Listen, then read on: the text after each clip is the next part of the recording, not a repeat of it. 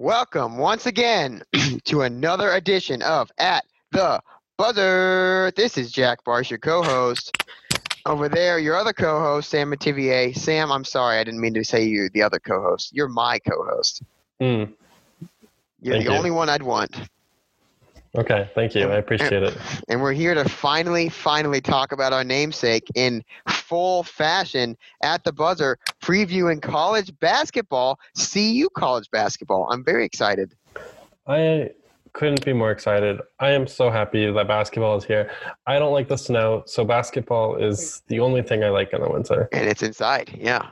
Yes, it's inside, except I have to take the bus to and from the basketball game, so it kind of sucks. I mean, you could walk. I live 30-minute walk away, which would suck. Yeah, that would suck. Boy, we're here. We're almost here. This is fresh off of a nice little scrimmage win against the Pomona Pitzer Sage Hens, where CU won comfortably, 87-56. And almost on to, I think we're 9 days away from the Friday night Shanghai matchup against Arizona State, which is strangely a non-conference game. Yeah, it's on November 8th. So yeah, I can't do that math. Whatever day this publishes, I don't even know. Yeah, I can't possibly put all those numbers in my head. But it's Friday, November 8th. It's in China. Should be very fun for both teams. And that'll tell us almost right off the bat what we're looking at with this experienced, exciting, veteran, talented roster. I don't actually know how much we'll see against Arizona State. Just because the game's in China, there's a lot of travel. It's a familiar opponent, so that should help. But I don't know what to expect with CU when they go to neutral sites. Well, yeah, but this team has played enough games where I guess I'm expecting them to not do that? Yes. I mean, they've done that every single year, ever. In a way, I mean, besides some have been road-proof. That 2013 team before Dinwiddie went down was pretty road-proof. Yeah. Okay. That's probably the best comparison to this roster in general, so I'll give you that. There you go. Yeah. So before we fully dig in, just to give you a little, I guess, schedule, what would you call it? Itinerary, maybe? We're going to go over some of the rotation. We're going to go through the schedule, pick some of our favorite games, and then talk about some of the Pac-12 at large, who you need to know, who you need to be scared of, which I'm always scared of everybody, and some of the best players around the league. Yeah. Are you ready, Sam? Yeah, I'm ready. Here we go. Beautiful. So, first game is against Arizona State, as we discussed. We talked about this a little bit, but the schedule, especially the non-conference schedule this year, sets up really nice for an NCAA tournament bid. Mm-hmm.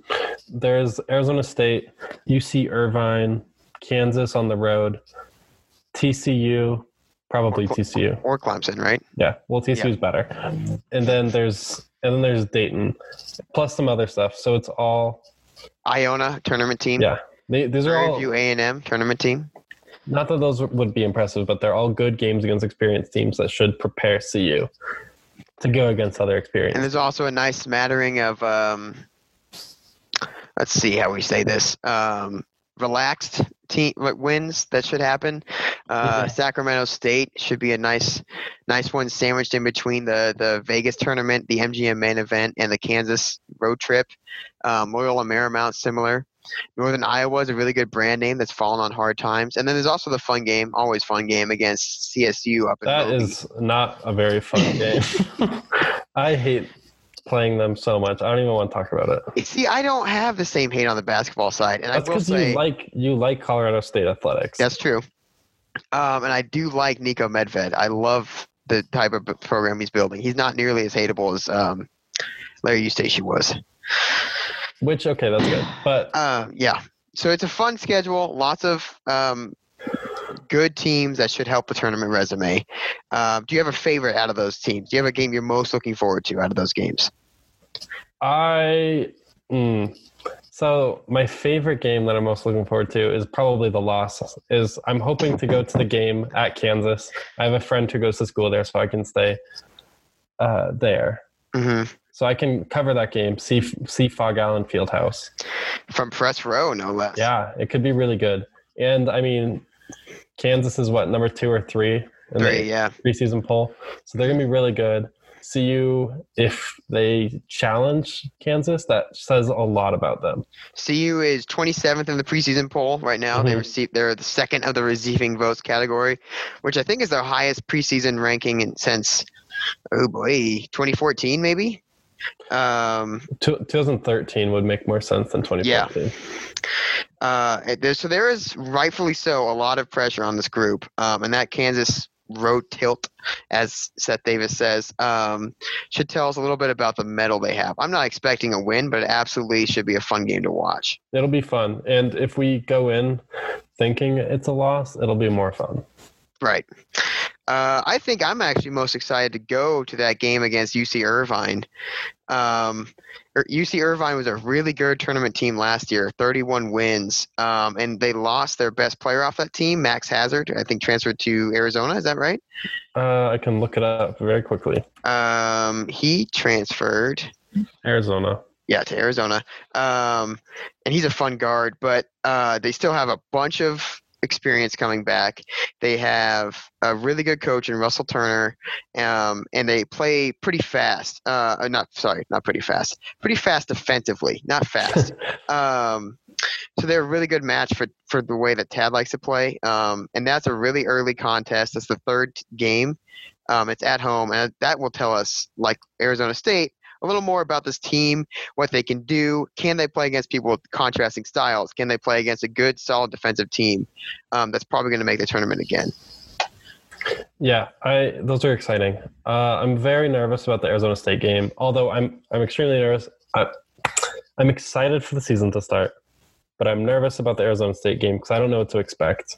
Mm-hmm. I'm nervous about the game at Dayton because it's going to be in Chicago, and they're very good. We saw that at CU Event Center.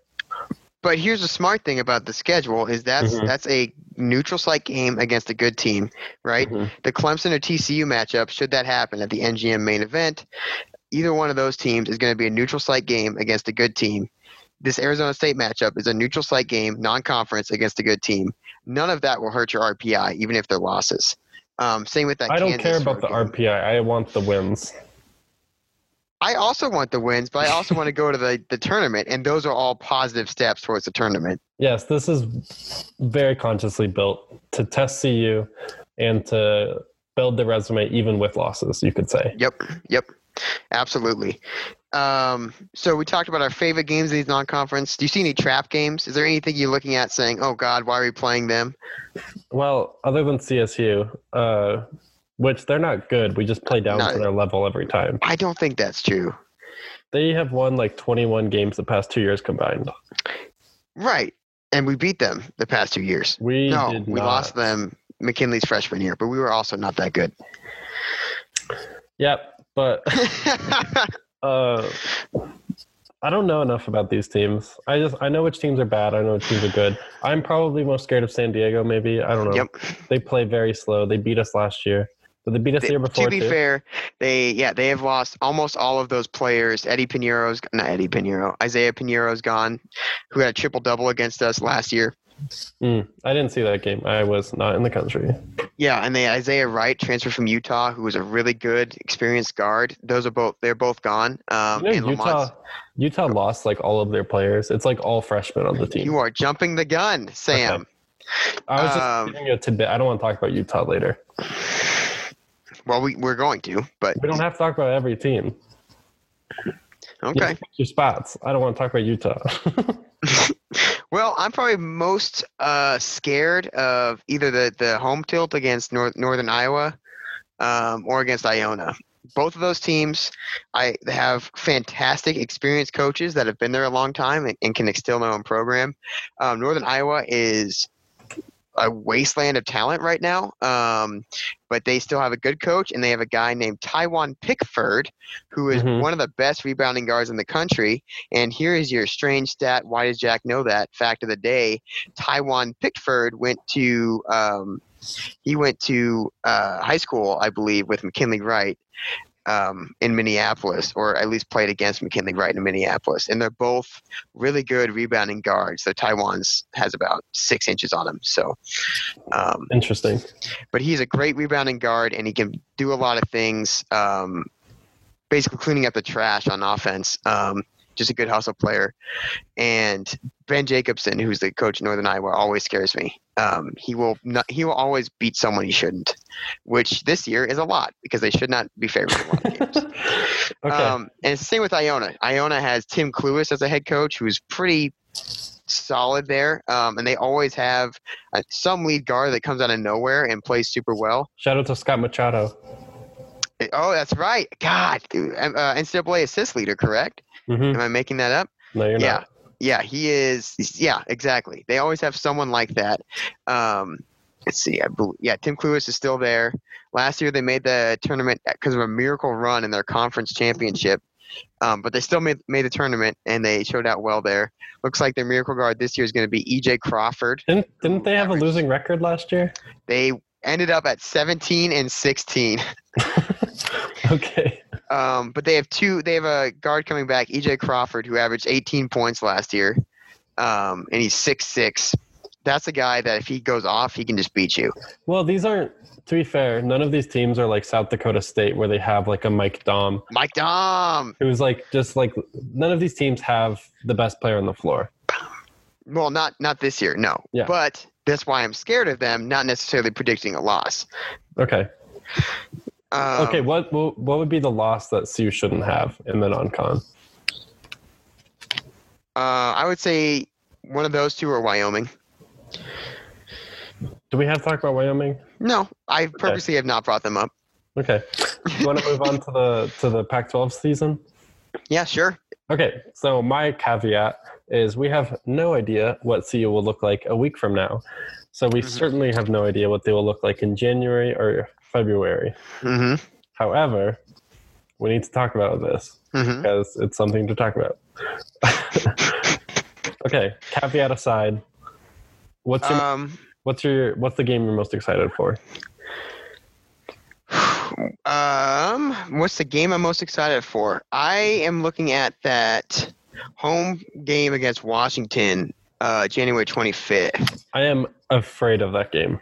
Very afraid. Oh boy! Don't be afraid. Be excited. Be excited. That will. I'm afraid of Washington because Matisse Thybulle destroyed us every single game, and I love him so mental much. Scars. He is my favorite mental player. Scars. He had 2 blocks and 3 steals in the first quarter off the bench last night against the Hawks. And that's in a real NBA game. That's in the NBA. And he's just absurd. I love him so much. He's such a weird player. We can't left turn in the NBA talk as much as you want to. I will absolutely keep us on the train. I just want to say that this is why I'm scarred by Washington basketball. They're coming in. Is that the weekend that students get back from break? January 25th? 25th? No, absolutely not.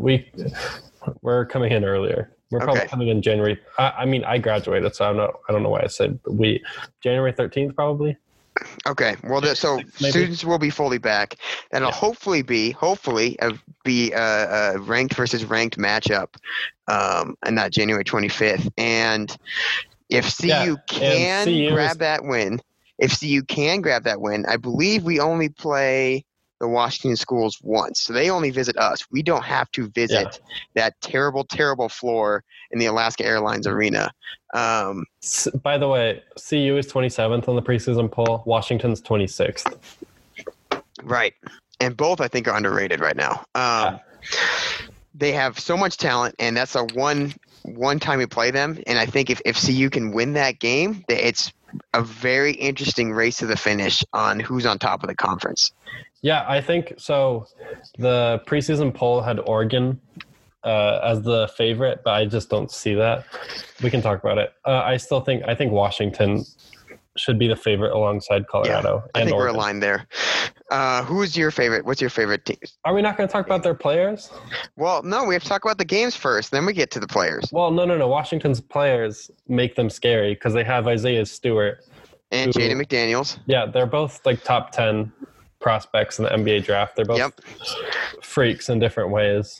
McDaniels They lost David Crisp. They lost Tease Thibault, obviously, and they lost Jalen Noel, the Pac-12 Player of the Year. Even though Thibault should have God, I love Jalen Noel. I like Noel way more than you like Thibault. Thibault should have won Pac-12 Player of the Year. Noel can't hurt us anymore. God, that guy was smooth. But just going through some of their roster, they have a lot of freshmen and sophomore, but almost all of them are 4 or 5 stars. Almost all of them are huge. They have Quade Green coming in from Kentucky, who's a huge guard transfer. And they still have some really athletic, bouncy wings to play that 2-3 zone. Including Jamal Bay, Tyler's cousin, Jamal Bay. But they have so much size on the inside, skilled size, which CU struggles with. But if CU can pull that off, boy howdy, that makes this team next level. This will also be like as much zone as the Pac-12 is playing nowadays. CU should be adjusted to it, but that zone still scares me. Yeah, I think that'll be a test. I will say the one thing I think CU has over them, and it's a pretty big thing, is without Jalen Noel out there playing solid defense, I think McKinley Wright can absolutely feast against the tiny Quade Green or the inexperienced Elijah Hardy. I thought you called Quade Green a huge guard just a second ago. He is a huge guard transfer, but he is. Oh, I don't know. I watch a lot of Kentucky basketball. Not a huge guard, but like a big transfer. A big addition, yeah. Yes. Okay. I watch a lot of Kentucky basketball. The man can shoot Kentucky in and out of games. Is basically what he will shoot you in and out of games. Defensively, not much, but he is an offensive dynamo. He's a Vinnie Johnson microwave character. Stop talking about Vinnie Johnson. I love Vinnie Johnson. Dennis Smith, by the way, looks terrible. Just to let you know. That was he looks great. Johnson. He looks great, but he plays terribly. Yeah, but he looks great. Okay, my most exciting game is a home game, or you could put the away. Wait, shit. We don't play USC on the road. Yes, we do. Yeah, we do. Okay, I think both of the USC games will be very fun. The bad blood. Yeah, the bad blood. I want to see it. I want to see Nick Rakosevich get kicked out. Is he still there? Yes. Is it Rakosevich or Rakosevich? It's Rakosevich. I messed it up. That's fine. You and Bill Walton. I think I got it from Bill Walton. USC last year, for those who don't remember, is the infamous Tad yelling at the CU crowd and then getting a bear hug from Rick George after a nice gutsy road win.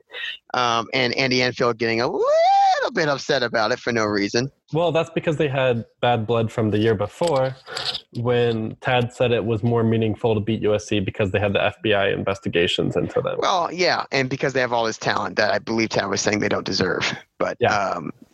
Boy, howdy. Yeah, those should be fun games, man. There needs to be more basketball bad blood in the Pac-12. Everyone's too nice. Yeah, USC isn't going to be that great. They'll be solid, but those are both games CU should win, but they don't have Jordan McLaughlin anymore. Yeah. The man scares me to death. And Thornton is not very good, nor is he even there. No, Elijah Stewart is gone, I believe. Man, who do they have? Rakosevic. They have Isaiah Mobley, the 5-star freshman. That's right. I think, is that it? Shit. Charles O'Bannon's pretty smooth on the outside. Charles O'Bannon Jr. to you. Charles O'Bannon, by the way. Oh, that's right. They have Drake London, football, basketball. He plays both sports. I forgot about him. He's a freak, too. They have Ethan Anderson, who CU was briefly in on as a freshman recruit. He's coming in. He's going to play lead guard.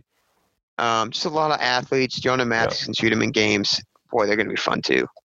Yeah, so I'm really excited for that. No one that scary, though. I'm not that scared of anyone. I'm not scared of them. I'm just excited because I want it to be like a 30-point blowout, like CU playing Oregon last year. Yes. Also, CU's home game against Oregon will be fun again this year. Yes. Yeah, and that'll be a similar thing where that might be ranked unranked. Yeah. Okay, what about most nervous game? In conference season? Mm-hmm. Let's see. If we're going off of... Let's do historical precedent. That last game against Utah at Utah is going to be terrifying. So CU will finish the year, by the way, playing USC, UCLA at home, and then at Cal and Stanford, and then at Utah. Yeah, I'm thinking that should be a 4-game win streak.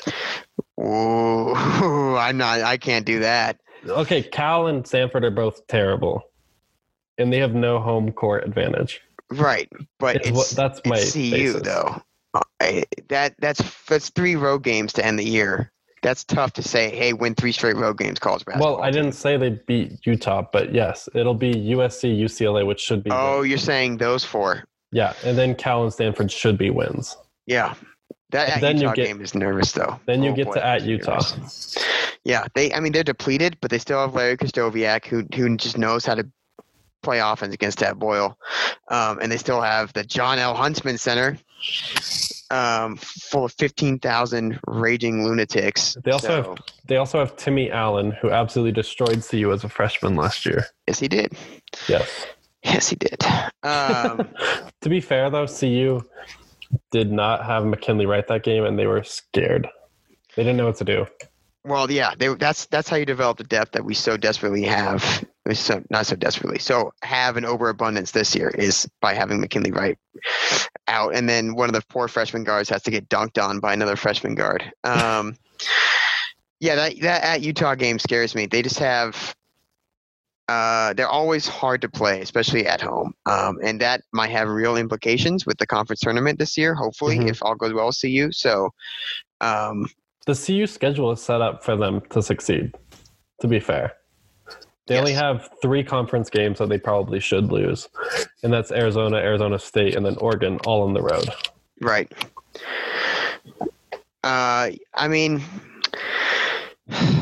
should lose, yes, but they're probably going to drop another one. Yeah, I think the one that I think it would be at Oregon State. Is that your scared game? Yeah, that's my scared game because we struggle at Oregon State. We're going to come off a game against Oregon that should be emotional, possibly emotionally draining.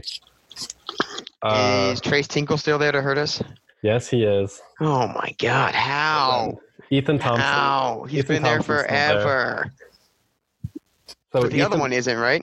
Stevie graduated. Oh, thank God. So Stevie Thompson graduated, but Ethan Thompson's still there to defend McKinley Wright with all his 6'5" frame. I mean, this team is going to be the same team they were last year, where it's Trace Tinkle and it's a Thompson brother, and everyone else has to try to score somewhere. Yeah, well, it's going to be Oregon State, but more depleted. Yeah. God, yeah, they scare me too. And Kyler Kelly is a really good shot blocker. And we lost to them at home last year. But yes, we did. However, that comes with the caveat of Tyler Bay disappeared that game. I don't know where he went, but he got benched for Alex Strauding, which is bad. Well, remember, Tad Boyle said the same thing, which is why we love him so much. He said he challenged Tyler Bay after that game to basically be the bully that he can be, and now we have this. Well, then Tyler Bay, the next game, absolutely decimated Oregon. Right. Oh, God, that's a fun game. So I don't think we will have that Tyler Bay. Yeah, so just real quick, going through the Pac-12 schedule as a whole before we move on to the roster. CU has, 5 of their first 7 games in the conference at home: Oregon, Oregon State, Utah, Wazoo, and Washington, with a road trip to the Arizonas sandwiched in between there. And that's just a fun. I believe, other than Washington State, who will once again be awful, I would say that's probably the top 7 teams in the conference, right? CU, Oregon, Oregon State, Utah, Arizona State, Arizona, Washington. You're missing USC, but yeah. Or maybe UCLA. UCLA has talent. Maybe drop off Utah somewhere in there. I don't think Utah will be up there. I just don't know what to think of UCLA yet. But anyways, they start with 5 of 7 on the road, at home, and then they end with 3 straight on the road at the very end with a home game stand between USC and UCLA. They have to go to the Oregon schools, and they have to go to the LA schools. They luckily get to play California twice and Stanford twice. Both of whom are ass. But they unluckily have to play Arizona. Hold on. No, they don't. They only get to go to the Arizona schools. We don't get the Arizona schools at home this year. That's okay. I'm okay with that. Well, we just own them at home. Yeah. Well, we own everybody at home, to be fair. Almost. Besides Washington. Almost everybody. Besides Washington and apparently Oregon State. Yeah, so the schedule pretty much. It's a fun schedule. That is a fun schedule. Yes. So if the non-conference schedule is set up for CU to test themselves, then the conference schedule is set up for them to reel off a bunch of wins. Yeah, at least early on too, which is important to get the momentum. With that being said, what makes us so confident that they're going to get these wins, Sam? Well, it's that we have two proven superstars. Evan Batty, who should be a star. I think then Deshaun Schwartz could be a fourth star. Okay, wow. I think that's a little bit of a leap, but I wrote an article today that will be published tomorrow morning saying why I think he'll take the leap. Okay. And then, so if you have 3 stars, another one who's a potential star, and then 5 through 10 are all very good players who can all vie for different minutes in different spots. It's just a deep team with star talent, with experience, and then they all play so well together. I'm excited. It's a good team. I'm excited too. I don't know if I can go as far as you, but this team has, I mean, it has every ingredient you want to look at in a tournament team. They have entrenched, I guess, respected leaders in McKinley Wright and Tyler Bay and Evan Batty. Everyone knows who runs this team, and it's McKinley Wright. Everyone knows that he should run this team. So there's no leadership gap. There's talent at every position across the board. Everyone knows their role. Everyone knows their role. They've played together for 2 years. They've been in the crucible for 2 years, learning how to play with each other. Important talent is coming back in the form of Dallas Walden, and there's versatility, there's talent, there's experience, there's leadership. There's a lack, I guess, of ego fighting or egos. There's also there's breakout potential for young players. Yep, breakout potential for young players, exciting talent, and there's a schedule that sets up for them to really succeed. And I guess a coach that has been there for 10 years. Like, there's no coaching change. It's other than, of course, Kim English moving on at an assistant spot, which might also be a good thing. Because Anthony Coleman has been pretty good so far. At least at recruiting, absolutely. But every ingredient that you want to look for in a tournament team is there in this team. National media sees that, and we absolutely see that just looking at the team. And just watching them practice or watching them at the scrimmage. I kind of wish that they were overlooked too, so they could have the pissed off. I would say that they are still kind of being overlooked. Okay, I'll give you that. I am in love with this team. See, this is my issue with you. Why? You are projecting wins that I'm projecting losses at, and you have a higher expectation of the team as a whole, but I'm criticized for liking Deshaun Schwartz to break out. So I'll just leave it there. I don't think I'm projecting wins where you have losses. Okay, no, maybe not. Well, anyways, it's just talent across the board, and we've watched these players for what now, 60 games, 50 games. I like what I've seen, and I continue to like what I see. And the fact that we have 1 to 2 years left with them is awesome. It like, this year should set up to be a very fun year to watch. Not even like wins and losses, obviously, but they should just be fun to watch. They're versatile too. They can beat teams in a lot of different ways, which I'm excited for. Yep. So without further ado, I guess let's do a little rundown. I mean, we saw a little peek into the Tab Boyle mentality that we all know and love when he started Eli Parquet. Yeah. So can I say the starters? Pitzer. Yeah, I say the starters? Okay. So at point guard's McKinley Wright. Yep. A shooting guard, surprise, is Eli Parquet, the sophomore guard from Texas. Then a small forward is Deshaun Schwartz. Power forward is Tyler Bay, and center is Evan Batty. Okay. Yes, and this was against Pomona Pitzer. Yes, who was pretty big for a D3 team. And Jack Boyle, I believe, son of Tad, had the only double-double in the game. He also got dunked on. Well, also, of course, there's no more Tad Boyle player. Yeah, Parquet, I believe Tad Boyle said his reasoning was in the most Tad Boyle way possible, that Parquet was just the most solid defensively. So he rewarded Parquet for his defensive effort by starting him. You watched the game. You were on press row for that. How did he look? He looks fantastic on defense. There you go. Yeah, he's really good. He's 6'3" and built like a running back. He's so long. Man, and he's so long. He's very long, very strong, very quick feet. He can also block shots, which he did. He's a very good help defender with steals and block shots. He actually had a few of those last year where he comes from behind and kind of does the Manu Ginobili block where he just swipes it out. I was thinking KJ McDaniels. Okay. You go KJ McDaniels, I'll go Manu Ginobili. I love KJ McDaniels, but we are not here to talk about KJ McDaniels. No. I don't even know if our listeners really know who he is. No, I don't think there's a lot of Clemson fans in this Sixers audience. process fans. Anyways, that was a surprise because I think all of us had one of Shane Gatling, Dalen Kuntz, or Maddox Daniels plugged in for that spot. I had Gatling. I don't think Kuntz is a good fit for the starting lineup because he's like kind of a creator. Right. And I think that he needs to be on the bench where they need his scoring. I like Parquet as a starter who doesn't necessarily play the most minutes with the starters. I like him as a defense first, fifth guy, doesn't really get the ball on offense. Mm-hmm. And he'll cut and spot up in the corner, and that's what he does. I like that as a starter.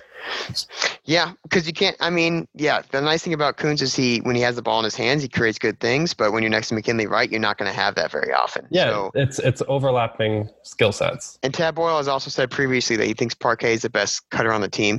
Yes. He's also a good rebounder. Yep. And, is he? Well, am I projecting? I think he's just big and jumps high, so I assume he's a good rebounder. Next to McKinley and when Evan Batty's in the lineup, I think it's important to have a good cutter because both of those will find you if you are open. I agree with that. So Dallas Walton started this year on the bench, but I believe he came off the bench pretty early, which is a good sign for everyone to see after his terrible knee injury he suffered last year. Dalen Kuntz was also pretty quick off the bench. And then who was next? Probably Seward. I wasn't paying attention to how quickly, because I assumed they were playing a D3 team, so I think they were just like putting in.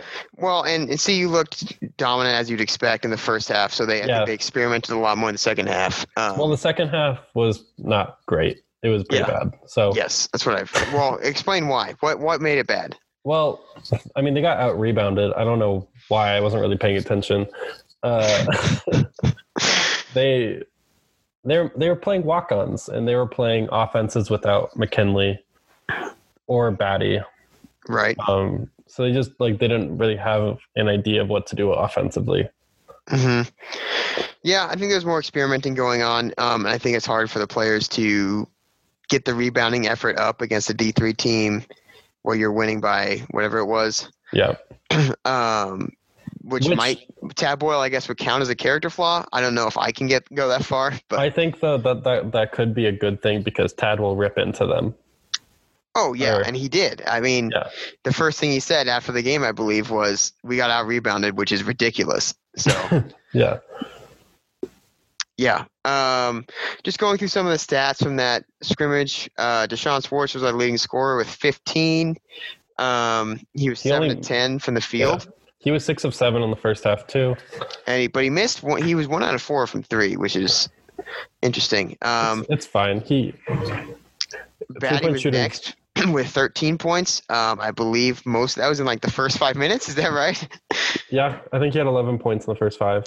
Yeah. After that, it was pretty much a balanced bench effort, scoring-wise. Mm-hmm. McKinley and Bay and Parquet all had 2 points each, so it was an obvious thing not to get them that involved. But Maddox Daniels had 9, Kuntz had 9, Dallas Walton had 9, Seward had 8, Shane Gatling 7, Seward Stratting also had looked 4, lost, and Keyshawn Bartholomew was 7. I think that's just his face, Sam. No, he tried posting up a few times, lost the ball immediately. It was Not great. That's not his spot. Well, Posting up is not his spot. Yeah. You just want a 6'10" power forward to be able to post up on a D3 center, but You can't always get what you want. Yep. Mick and Jagger I said that. don't always want him on the floor. We're going to fight about this. We will all season. I don't mind him, by the way. I just 2 or 3 from 3. Yeah. Okay. So moving on. Yeah. The team is good. It's deep. It has star power. Yeah. So we just mentioned just about everyone, but we can go through a little deeper. I guess I would say McKinley and Tyler, the only established stars. I don't know if I would say that Batty's a star. I think he is one of the best third players on any team in the country. Yes. I agree. I think that will make him a star. He is an emerging star. There we go. He's going to be a star. No one questions it. He has the gravity force of a star. Yes, because his ass is so girthy. He sets the best screens in the country. Change my mind. Does anyone set better screens than Evan Batty? Does Nick Ward not? Is he still in college? I believe so. There's no possible way that Nick Ward is still playing at Michigan State. Come on. The guy is like 80 years old. Wait a second. No, he signed with the pro team. God damn it. Ha ha ha. Yeah, he's playing in Turkey. Ugh. Okay. Bonzi Colson is gone, right? Yes, he's been gone. Okay. I had him on my team in 2K, by the way. I developed him into an 85 overall player. You should. He's fantastic. He's worth developing. Okay. So I would say Evan Batty's a good third player. You could even say, there is a case to be made. I think people would make that case that Deshaun Schwartz is actually the third best player on that team. Yeah, I think that he's a two-way. Like, he's a legit great player on two ways, or he can be a legit. He is.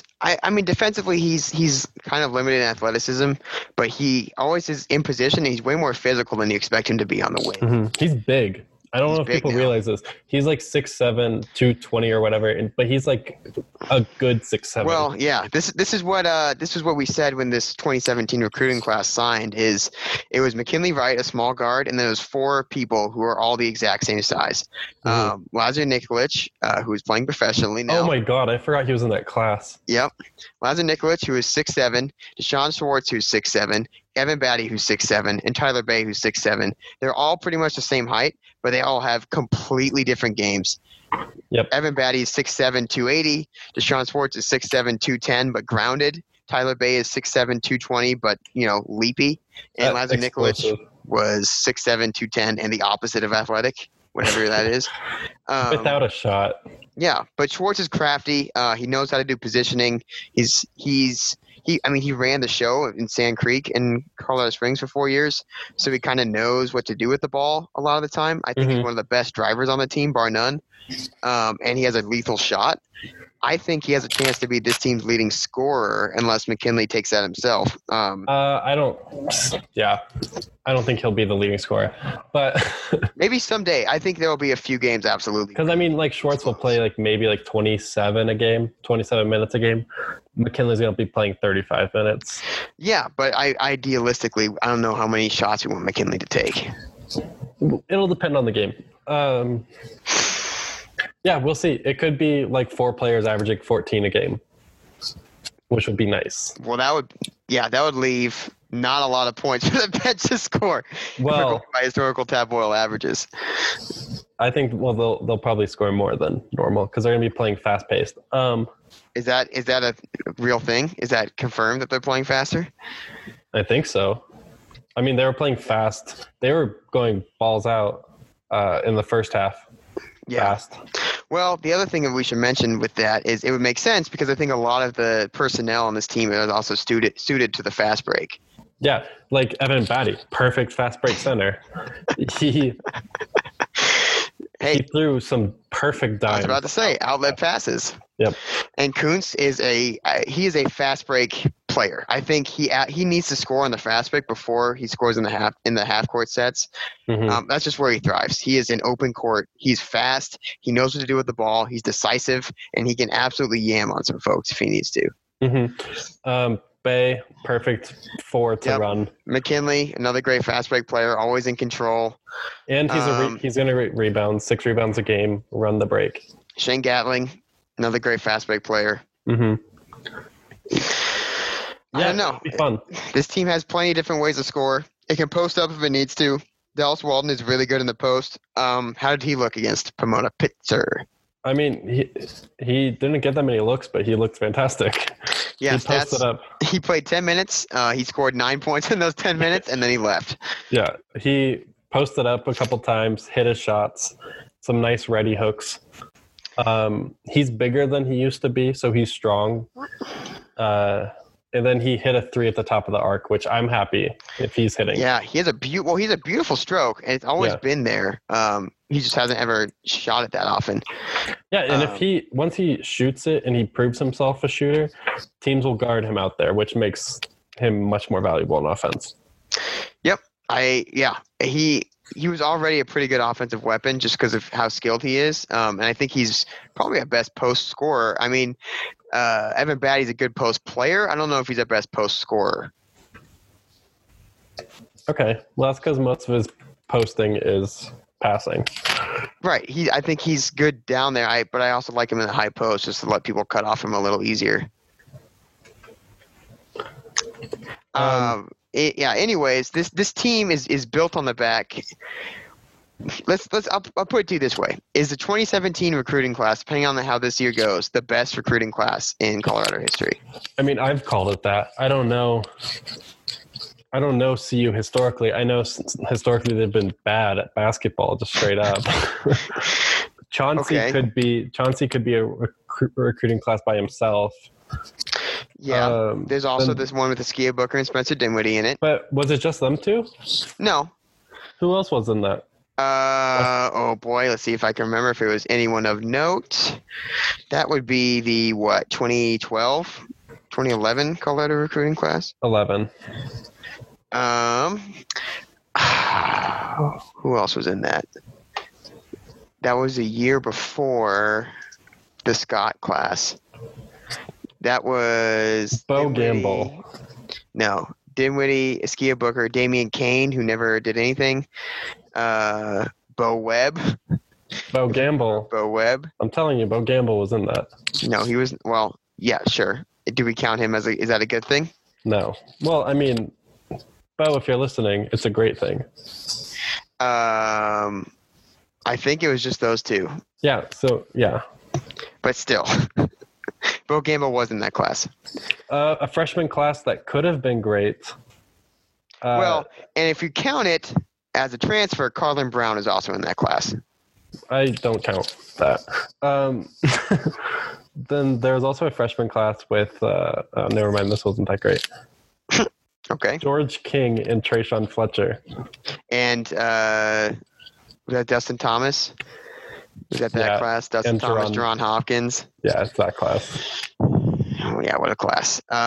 Very talented class. We can. I would say that depending on this year, how this year goes, that this was absolutely the best recruiting class ever for CU. If they make the tournament and more importantly win in the tournament, the 2017 recruiting class. I mean, that it is they are the team, right? Mm-hmm. You know, Deshaun those are the four major players. Yeah, McKinley Wright obviously is already going down as an all-time great. Evan Batty already going down as an all-time fan favorite. And he's also going to be like a 25-year-old senior at the end of the day.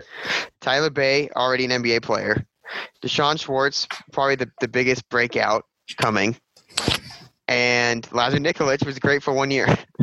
He was very mediocre for 1 year. But I mean, he had potential. I actually liked some of the stuff he brought. Anyways, this roster is deep. It's talented. There's shooting, there's scoring, there's driving, there's defense. Not as much defense as I'd like, but there's defense. And we don't know exactly what Max Daniels is going to do this year. Yeah. He seems like a pretty well-rounded player, actually. Yeah, he's the 6'6" transfer guard who's a good shooter. I don't know anything about him. Yeah, second year running that Tab Boyles is taking the best shooter in the junior college ranks and brought them to CU. Which, not a bad idea. No. So we'll see with him. We'll see with a lot of players. There's a lot of players have a high ceiling, so we'll see how much they scratch that. Yep. We could see, like, if, God forbid, injuries, the only players that are irreplaceable are Wright and Bay. Yeah, because they just have talents that not a lot of people in the country have. Mm-hmm. So before we move on, who's your breakout player? Not Deshaun. We can't say Deshaun Schwartz. Who's the guy that's going to do better than people think? I mean, Schwartz is my pick, but Let's say bench player. Let's say a bench player. I mean, this is pretty easy. That's going to be Dalen Koontz. But right, you do love his game. Yes, I like Dalen Koontz's game, except for the Andrew Wigonitis that he has. Which is what? Which is having an open three, pump faking, pulling up, dribbling into the defender, and shooting a mid-range shot. I do like that move. Bad basketball. Let's see. My pick's a little different. I think better than people think. Once again, I am still riding the Lucas Siewert train 4 years running. His role is so defined now. Yes. I think he shoots well, probably 65% of the time.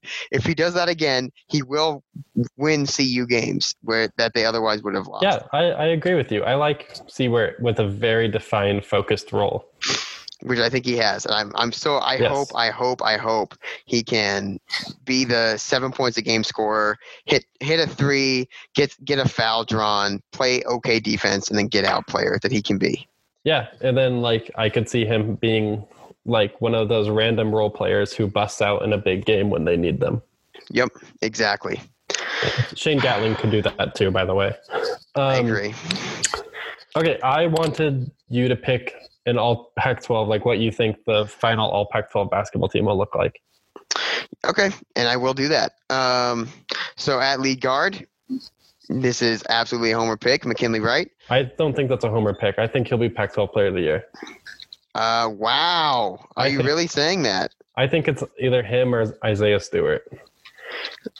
Wow. No Trace Tinkle? No. I'm not giving Pac-12 Player of the Year to the sixth-place Pac-12 team. I don't even know what one of the many Oregon transfers.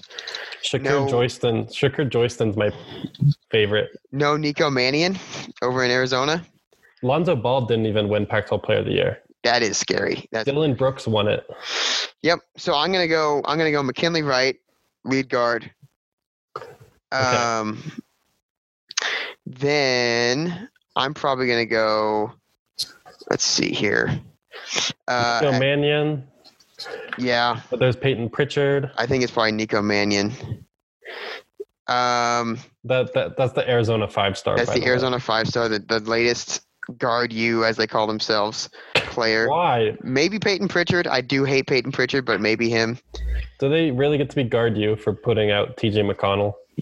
They call themselves point guard you. I'm not saying it's correct. They're saying it's correct. Okay. And then in the wing spots, I will probably put Isaiah Stewart if you count him as a wing. Are we counting him on the inside? I count him as a power forward center. Okay. I'll do Remy Martin because I love Remy Martin so very much. Guard. Do you realize he's 5'11"? He is an off guard. It's college basketball. Size does not matter that much. Also, it's 2 guards and 3 forwards, I believe. Okay. Well, okay, fine. He's not a forward. I'll do McKinley and I'll do Remy Martin then. You can take Nico. And then I'll do Isaiah Stewart. I'll do probably Trace Tinkle, unfortunately. Yeah. And then I'll probably do Timmy Allen. Yeah, I was going to pick Timmy Allen too. Yeah, I think he's really good. I'm going to drop Tinkle and then put Shakur Joyston. Did you pick Tyler Bay? No. Not on the first team. I'll pick the first team is actually 10. I don't know why the Pac-12 does this. Well, we don't have to do that. Yeah, we're not under their law. Yeah. I'm going to go McKinley Wright, Nico Mannion, Tyler Bay, Isaiah Stewart, and then Shakur Joyston at Oregon, the UNLV transfer. Yeah, he is bouncy. Yes, that's why I like him. He's a rebounder. Man, Oregon has such an Oregon team this year. It is, wow. Dana Altman's mirror image again. Can you say what it is? Yeah, I'll just keep going. So it's a lot of freshmen, as you'd expect, talented freshmen with a lot of transfers moved in there as well. And it's just a bunch of freaky, long, skinny dudes who can run you up and down the floor, mixed with a bunch of shooters. So Peyton Pritchard is back, lead guard.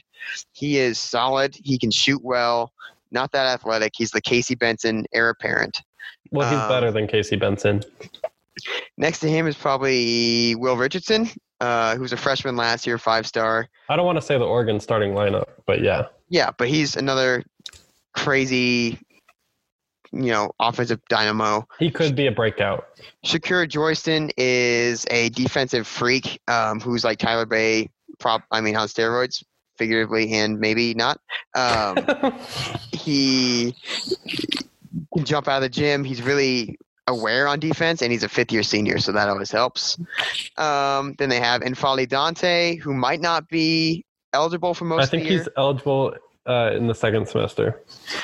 Another great freshman, huge guy, 6'11", defensive powerhouse. CJ Walker on the outside, 6'8" freshman, skinny. He's just going to dunk your doors off. And then they have Addison Patterson, who is a big point guard. They always like those weird Lewis King types. Anthony Mathis they got from New Mexico, pure shooter.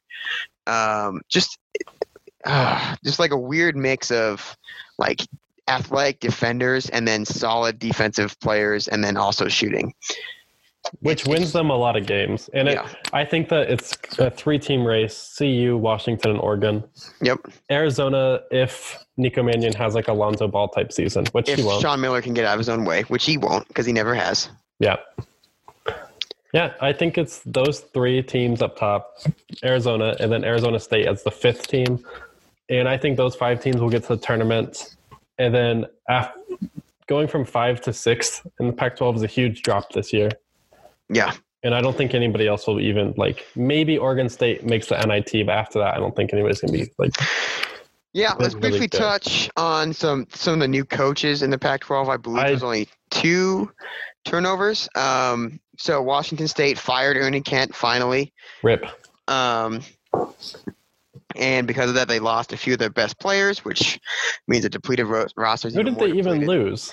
They lost Malachi Flynn, and they lost. Okay, Malachi Flynn transferred last year, and Robert Franks graduated. He graduated.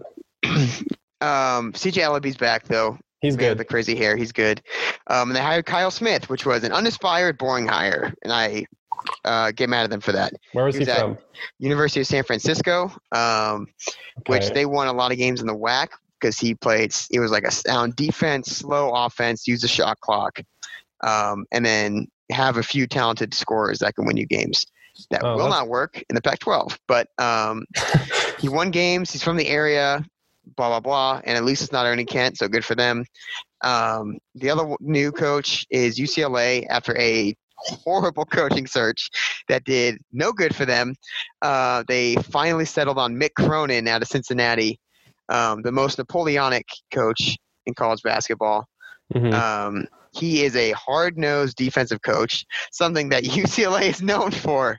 You know how their brand of basketball is slow defense and poor offense? Can you imagine their 5-stars coming in thinking they're going to play Alfred's system and then getting screamed at by Mick Cronin a year later when they couldn't go one and done? Right. And they're going to not be able to get one and dones pretty soon because he is not that type of coach. I mean, he's fine. He'll go to the tournament with them. Yeah. But they'll play ugly, ugly basketball that will beat you up. They have talent there, which is nice, but man, I do not get that hire. So I'm not a fan of either of those hires. I think that hire was they thought that they could be a hot coaching spot, and they were not. They shot for the stars, and then they missed, and then they forgot to land on the moon. So now here we are in a crater with Mick Cronin. That was good. Well, thanks. Anyways, those are new coaches. That was the roster. We went over the roster. We went over the Pac-12. We went over the schedule. I'm excited. You're excited. Real quick, let's do a quick record prediction and conference prediction for CU. Oh, I don't know. All right. I'm going to say they hit over the 20-win mark again. Obviously. I think I have them at 24 wins. Yep. I was going to say 24. 1, 2, 3, 4, 5, 6, 7, 8. 9, 10, 11, 12. 13. Yep. I'm going to say they dropped 2 non-conference at Kansas and then probably another one. To TCU, I'm guessing. Yeah, maybe 3 at Arizona State at China. Okay, I think 12-2 in non-con. Mm-hmm. Yeah. I would say 12-2 or 11-3. Mm-hmm. Oh, I might go 10-4. They might be going 10-4 in non-con. Yeah, you know what? I'm going to go 10-4. I'm going to go 10-4 because I'm going to bet in between the neutral site against TCU, Clemson, and Dayton and Arizona State. They probably drop one of those at least. I have one of those. I just think it's the TCU. And then there's going to be a loss that makes us mad. Okay. And then there's at Kansas, which is a loss. Okay, I think 11-3 is safe. Yeah, you know what? I'll go to 11-3. Okay. And then the conference, they lose to Oregon, at Oregon at least. I'm going to say they lose to Washington at home, but I hope they don't. I think they will lose. And then at Utah is absolutely, I'm going to count as a loss. At Oregon State, I'm going to have as a loss. I'm going to say at Arizona. So I'm going to say 4 losses in the conference. That puts them around 23 wins, right? 23, 24 wins. Yeah. Yeah. Which I'm going to say puts them in the top 4 for the first time in Tab Oil's history. You mean they get a Pac-12 bye in the Pac-12 tournament and also puts them in the tournament. Yeah. Tournament team, once again, your Colorado Buffaloes. I think I have 24 wins, second place in the Pac-12, and then win 1 or 2 Pac-12 games. I will also say 1 and 2. I'm glad that neither of us said championship. Yeah. Oh, man, we're scarred. Well, that's your basketball primer. I'm going to go with a 5 seed in the tournament. Wow, 5 seed. That's not that bad. Or 6 the seed. 5-12 split. They're going to lose in the 5-12 split is what you're saying. 6 seed. There you go. Also, the 14-13 is the new 5-12, by the way. UC Irvine, 14 seed, kicked K-State's ass last year. 13 seed. I think something like half of the 13 seeds. Half of the 13 seeds have won the past few years. Yep. Well, that's been your basketball primer. We're both excited. You should be too. Colorado opens the year officially in China next Friday on ESPN2. Kickoff is at, I believe, 7:30. Tip-off. Tip-off. Oh, we're on tip-off now. It's tip-off season. And this has been officially now in basketball form at the buzzer.